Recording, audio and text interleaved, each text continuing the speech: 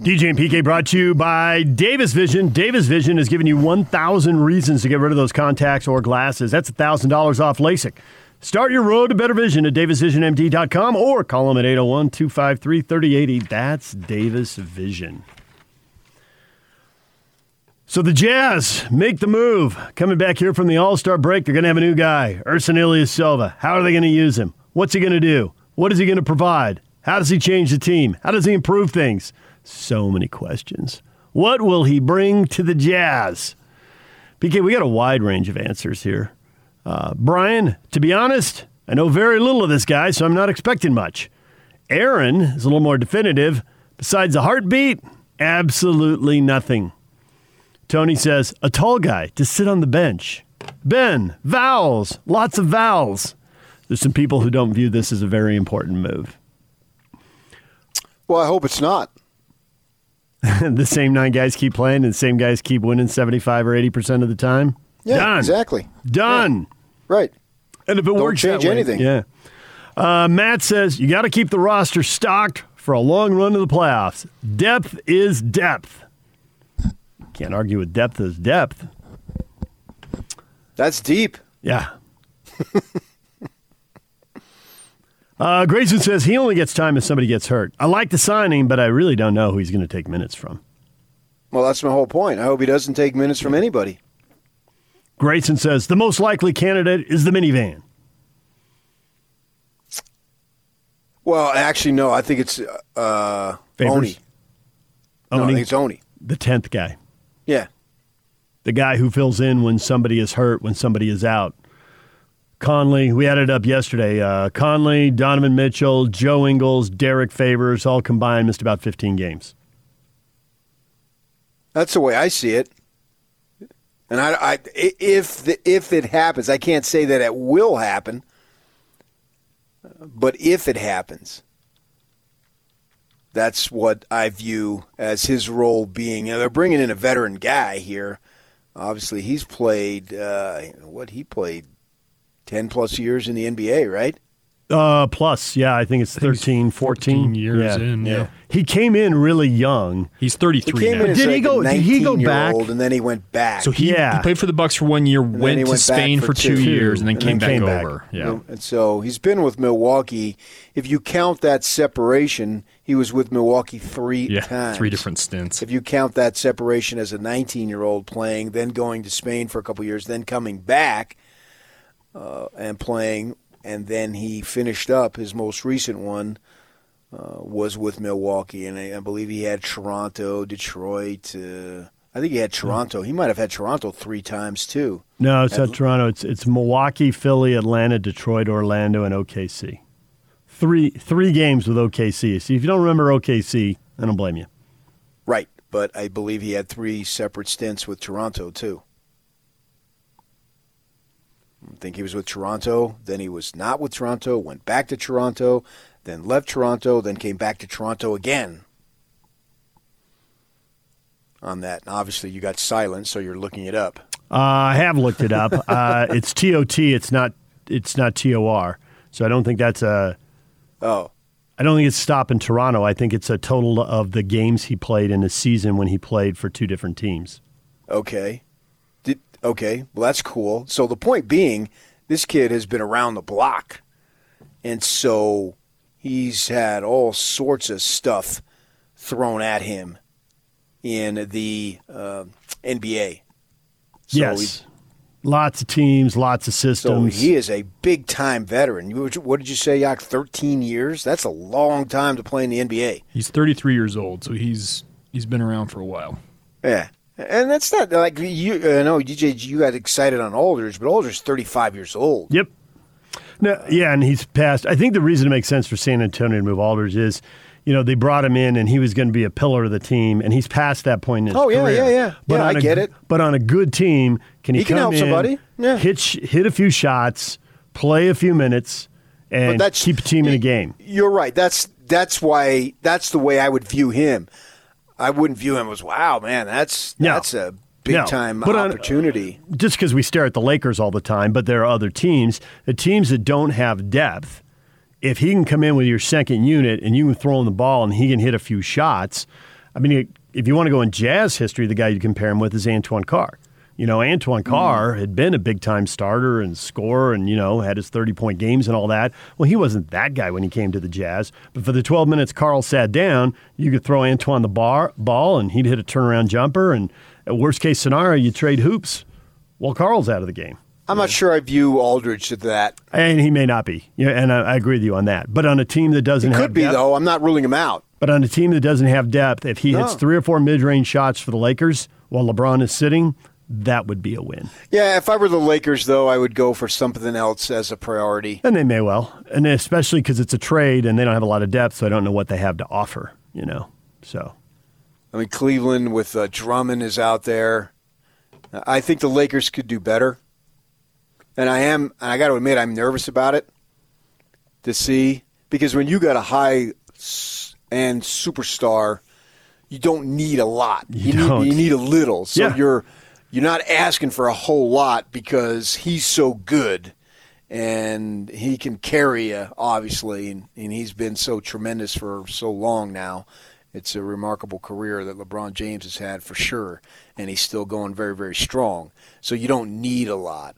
So I am, from the Jazz perspective, I'm concerned about what the Lakers can pull off as far as being able to compete with the Lakers. Yeah, I think you should be. I don't know that they're going to pull off anything, but I don't either. I do wonder what might they pull off. Right. And they've pulled off stuff before, and, I mean, you just go to the Gasol trade. I didn't think Memphis got top dollar for him. I'm surprised that trade happened. I'm surprised it happened so quickly, but it happened nonetheless. So we can that was sit here. A blockbuster. That was, and we're looking now at something around the edges. Yeah. But that's all they really need. They already. I know they've got their guys. If they've got their stars last year, yeah. If they got their stars and they just get a couple more guys who can help off the bench, and it doesn't have to be scoring, anything.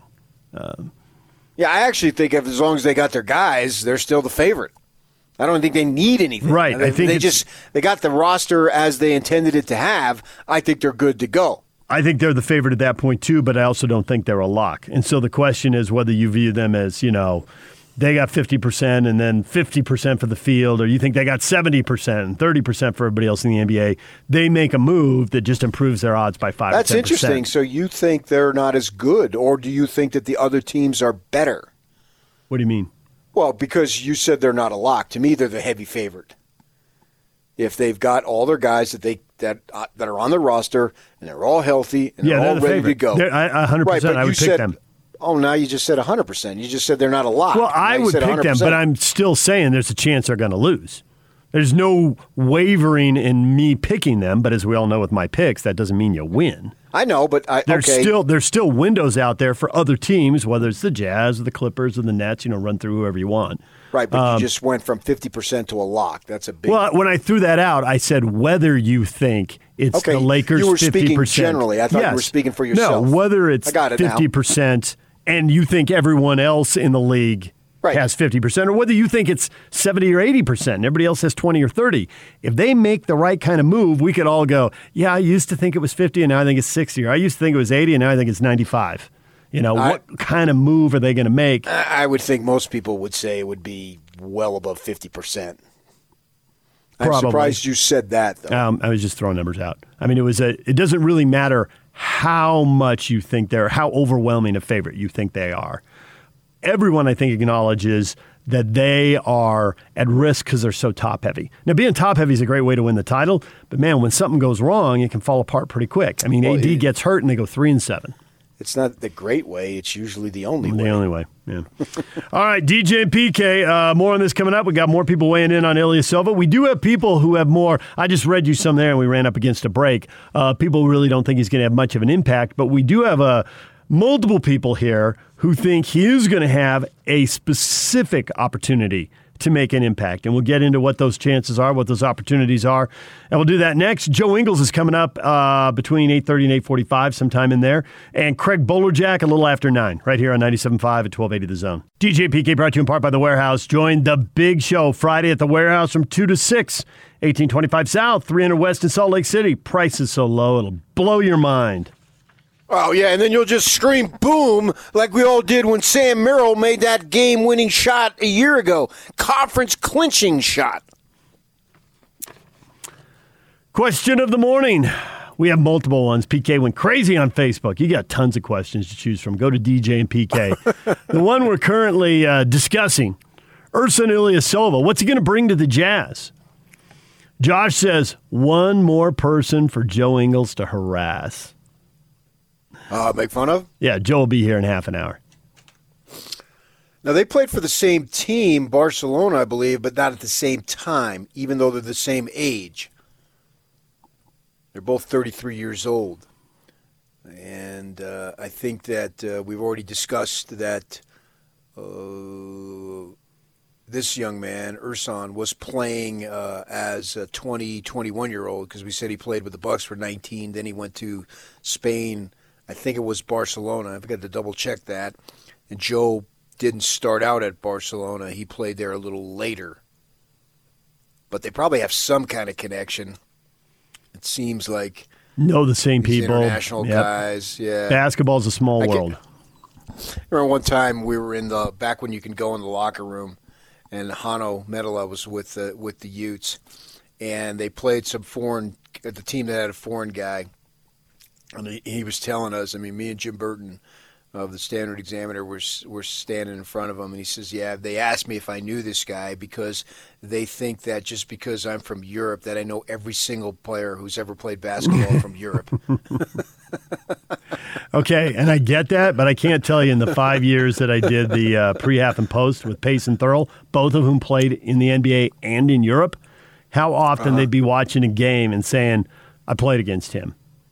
I remember when he was a kid coming up. It was unbelievable how many people they knew because it is a small world, and especially at the elite level. But at the elite level, Hanno wasn't at the elite level when he was a teenager. Yep. So there was more kids playing at that point. The higher you go, the narrower the pool gets, obviously. So I can understand at the pro level where there would be some type of connection because there's very few guys who play at the pro level. So I don't know if these two know each other to what extent. Probably to some extent. To what extent, I don't know. Maybe we can ask Joe and he can tell us. Chuck tweets Addison, says, scoring touch, experience, and toughness. Man, if those three things are all true, then that's a win. Well, I can look at the stats and see, when he was in his prime, in his 20s, he scored, and I called up the stats, and you're right, I was misreading that, TOT, thank you for correcting me, that as I looked up the stats, and sure, when he was in his 20s, he was regularly scoring in double figures, his average, right? Oh, yeah. So there's no question about that. That it sunk. When he was 31, 32, his last 2 years with the Bucks, it was just 6 points a game. I'm wondering at that point, and I don't know this, I'd have to do the research, was it because the Bucks were better and so they got better talent, so his role was reduced, or was there some slippage there, or some combination of both? As far as the toughness, I haven't seen him enough to know that. I'm with you on the toughness. I'd like to see that, to see how tough and how finesse, and also players change over time, so whatever he was when he was 26 may not be what he is now. We'll have to see. His scoring has dropped the last couple of years, and I think there's multiple reasons. One is that going back to the Bucks, well, they got two guys who are getting shots, so you're not getting the ball as Their much. Their talent level got better, but also obviously Antetokounmpo came on the scene and then burst to stardom. Right. And Middleton's getting shots too, but also his playing time went down, so his scoring in relation to his playing time doesn't drop as much. But better teammates are demanding shots, his playing time, and not two things, PK. It's not a couple of things. It's three. Well, I assume it's because the team got better. And also, but how good is he? Has he lost a little something? Maybe he's not as explosive, and he's not getting as much stuff going to the rim, and he's hitting more jumpers. I don't know that. I don't either. We'll have to see that when he was long and athletic early on, not watching a lot of, Bucks and Pistons games, but seeing clips and seeing highlights. Watching none of them. Right. Well, and you saw him when the Jazz played him. I mean, and you'd see. I don't remember. Okay. Do you remember? He was long and athletic. I know that more from clips than games. He was long and athletic. How much of that athleticism he still has, I don't know. We'll find that out. And I don't know how much of it the Jazz need. I mean, do they respect him enough to spread the floor? And occasionally, can he go to the hoop and finish? I mean, they didn't get Bogey for his dunks. He can. Right, they didn't get Bogey for his dunks, but when they close out on him really hard and he beats him off the dribble and throws one down, everybody approves. So, now how much of that you get, we'll have to see when he gets here. Josh, I'm sure he could do that. He can do that to some extent, don't you think? And that's the point. To what extent? I do think he can do it to some extent. He's tall. He's not, not dunking anymore. But how much does he want to do it in traffic? I don't have a good feel for that. Does he get in there and flip the ball up real quick and try to beat the shot blocker? Does he want to go right at people and just throw it down and stand you got to take it right into them, right into their chest. That's the way you approach a shot blocker. I'm reading that. That's page 74. Well, in the case of you and I, you got to take it right in, hit the trampoline right, then take it into their chest and dunk. Go right through. And then if you got a star on offense, you're playing defense, you got to show them multiple looks. That's on 78. Josh says, I would hope minutes are scarce, as they would not be taken from Oni. When he plays, he brings energy and hustle every minute. Snyder is smarter than that. Well, I mean, I don't think they signed him just to sit there the entire time. Keldon says he's insurance if any of the top 9 guys get hurt, or if they want to play big but still need to stretch the court. They can do that with Ersan. And I think that's an important aspect because, they've been very fortunate with Rudy. He's been extremely durable, right? And Favors, he's had injury issues throughout his career. I think he's somewhat of a warrior. I can still remember him dragging that leg up and down the court there. It was painful to watch. So I think that as I think about it, with this man's size being 6'9", in the 230, 240 range, that maybe they could slip him in there if they needed to, if something were to happen with Favors or Gobert. Knock on wood that it doesn't happen to Gobert because that's just awful. But maybe they can use him in that position, and maybe that's where they envision him. I don't know. They don't do a lot of interviews, but maybe that's where they envision him to be able, and Quinn Snyder will talk about it, obviously, because he does interviews, and it's been the break. But maybe they envision him in that type of role if they need him, if Derek has to sit out, or Rudy gets foul trouble or whatever. Maybe that's a spot where they're looking for him, not so much from the perimeter, but just as a bigger body inside. And that's where your John Colton is going. He tweets at us insurance for a Faves or Gobert injury as well, right? And, for all of you saying, well, he just doesn't have the size, they'd have to be more a small ball team. They would also have to change how they play. Because but who they're playing, who has size now? It depends, right? Who are you matching up with in the playoffs? And are they going small ball for a while? And, there are teams that try to go small ball and put 5 out and pull Favors as far, or Gobert as far away from the hoop as possible, and open up the middle. So depending on when it happened and when you had to deal with it, it might be just what the doctor ordered. You don't know. All right, DJ and PK coming up. Joe Ingles is going to join us a little after 8:30. Craig Bolerjack at 9. Stay with us.